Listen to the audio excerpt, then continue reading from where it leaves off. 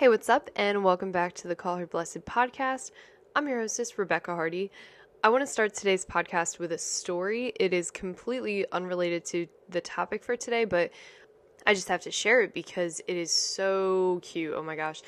I was walking through the mall and I walked into Macy's and I'm looking for shoes. And so I'm looking around and I lock eyes with this little girl who's sitting with her mom. And she smiles at me, so I just smiled at her and I waved, and she says, "Hi." And I said, "Hi." And she goes, "What's your name?" And I said, "Rebecca, what's your name?" And she gives me her whole name. She says, I'm Gracie Marie Brown or whatever. And the mom just started laughing and she was like, "Yeah, she always tells everyone her full name." And I was like, "Oh, it's okay." When I was a kid, I used to spell my name for people because I don't know why. You just do things as kids. You don't really think about it. I actually might bring that back. I don't know. I feel like it's a good icebreaker. And plus, like, everyone should know how cool the spelling of my name is. Like, I'm very proud of that.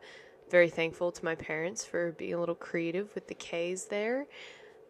But anyway, she looks at me and she goes, "What are your parents' names?" And I was like, "They're named Mom and Dad." And she got this look of like, I don't even know if it was horror or excitement or what, but it looked like I had just blown this girl's mind. And she goes, "That's my parents' names." And it was just so cute. Like, she thought our parents had the same names because they're both named Mom and Dad. But yeah, anyway, I just thought that was so adorable. So I wanted to share that with you. Anyway, on to today's topic. For those of you who follow my social media, or if you know me in real life, you know by now that I am engaged. And, to the best man who's ever come into my life. Like, could not be happier or more excited to share this time with all of you and with him. But something I've been doing lately with Dylan is really going down memory lane. Now that we're here, now that we're engaged, we've been talking about things like our first date, the first time we had a conversation about the future, the little bumps and joys along the way, funny stories. And in this recent reminiscing, I remember something that really weighed heavily on my heart the first couple of weeks that I was getting to know Dylan. And it's that I was afraid. And this is a strange word to use about my story. One, because most of the time I feel pretty fearless. Like, I don't usually account for fear in my decisions or in a lot of things I do. So why was I afraid? Two, what was even going on with me? I was so confused by this new sensation.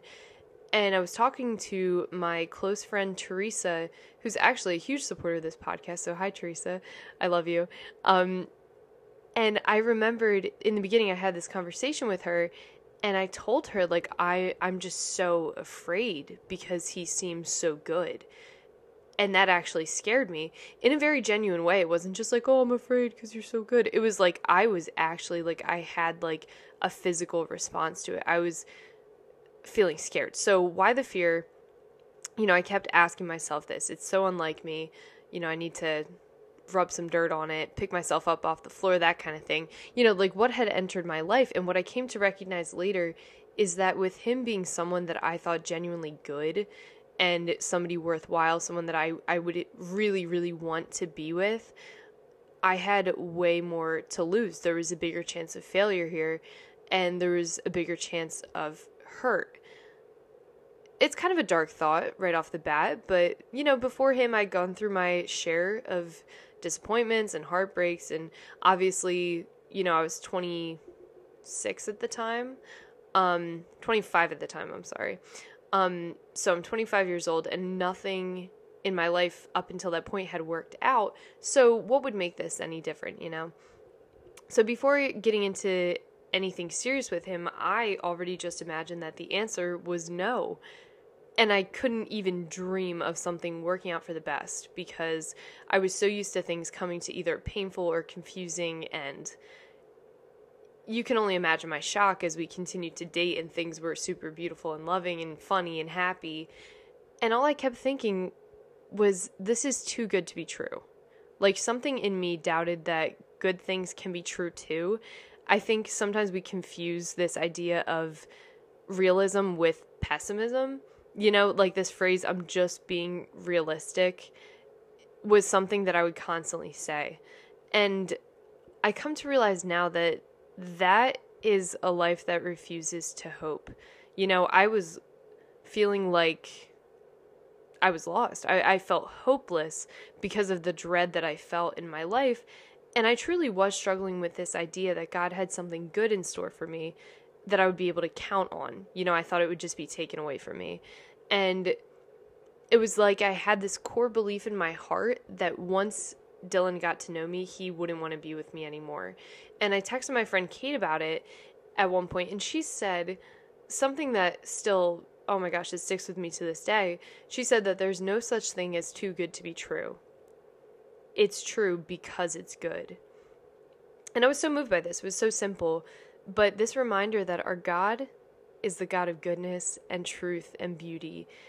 The true, the good, and the beautiful are three major defining marks of God's presence.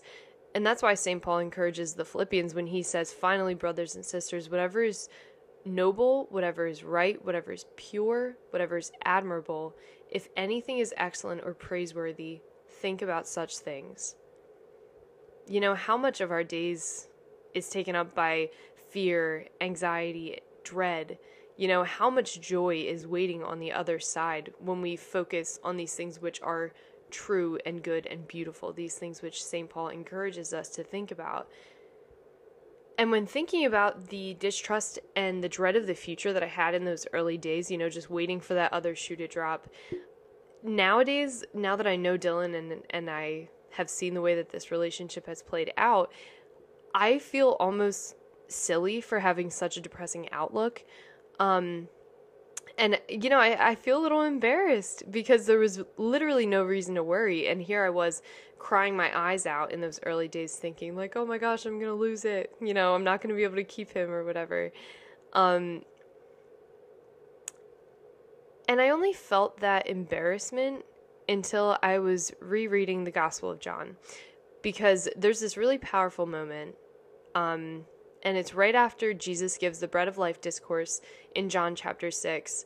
And this is where he lays out the truth of the Eucharist, truly being his flesh and blood, that we were invited to eat his flesh and drink his blood, and that this was a gift that he was going to give us. And this teaching caused much arguing and dissension among his followers, which, by the way, go read John chapter 6 after this podcast. This is one of the most jaw-dropping moments of Jesus's life. It's a huge moment. But yeah, I don't even want to tell you what to think when you're reading it. So go and read it and drink that stuff in. It's so good. But at this time in Jesus's ministry, he had performed huge miracles already, gained a huge following.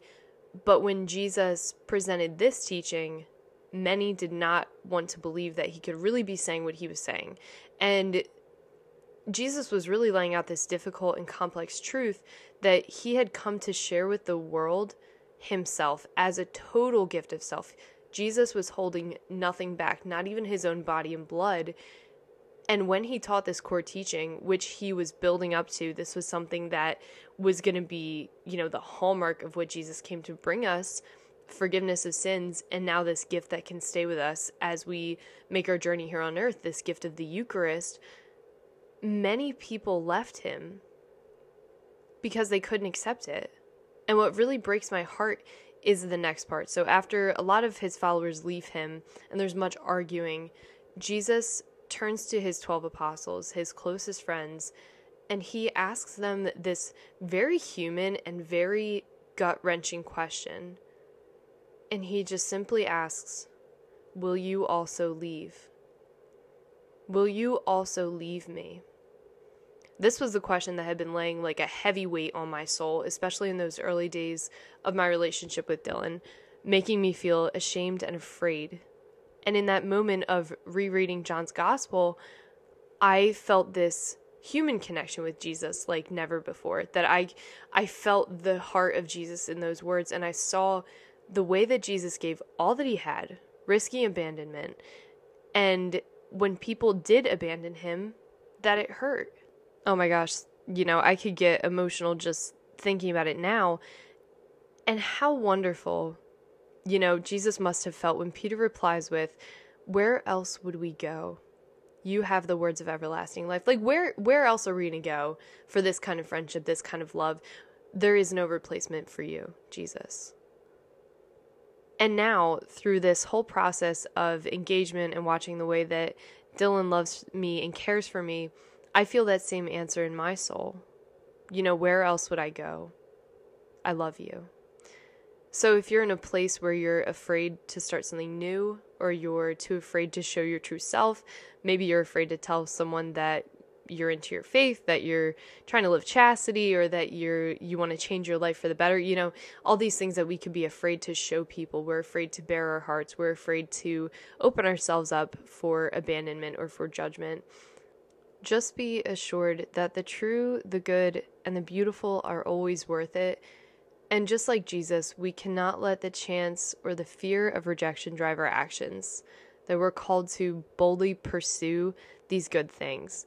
And be rest assured that those who truly love us and those who have been placed in our lives by our loving God will give us that same answer that Peter gave. Where else would I go? And I want to affirm in you those good desires to be seen for who you are, to be loved wholeheartedly, and to be accepted in your infirmity. These are good desires. The first place we go to is Jesus with this. Long before I met Dylan, I met Jesus, and Jesus was the first one who showed me that I could be loved in my brokenness, in these less savory parts of my heart, that I could be fully known because he knew everything about me, and that I could still be loved at the same time, loved for everything that I am. And because of this, I was able to recognize Dylan's love as genuine after some time had passed, and that it was not a love that sought to change or to hide those sensitive parts of my soul. It was a love that covered them with more than enough care and sweetness. So this is my encouragement to you today. Be not afraid to open yourself up to love, because with that also comes the openness to rejection and the openness to be unloved. But know first, before you even present that choice to the world, that you present that to Jesus, that your strength and that your identity flows forth from him, that regardless of the world accepting you or regardless of the world loving you, that Jesus accepts you and loves you. And that is where we get our confidence from. That's where we get our courage from. And it is a huge blessing.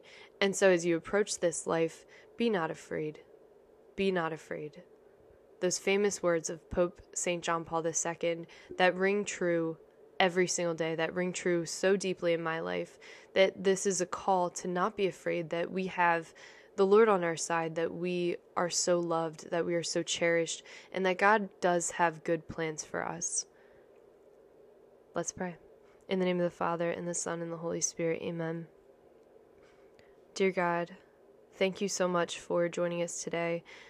I'd like to pray for the person who's listening to this podcast right now, God, that you would fill their heart with so much courage, that you would send them good friends or a good significant other, a good spouse who will accept them and cherish them, who would help them to grow and encourage them in all the ways that they need to be encouraged.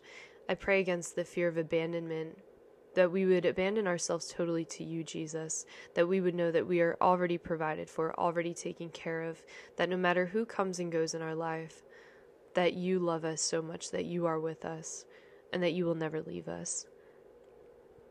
And I ask all of this in your name and through your blessed mother. Amen. In the name of the Father, Son, Holy Spirit. Amen. Thanks so much for listening to this podcast. Can't wait to see you at the next one. God bless.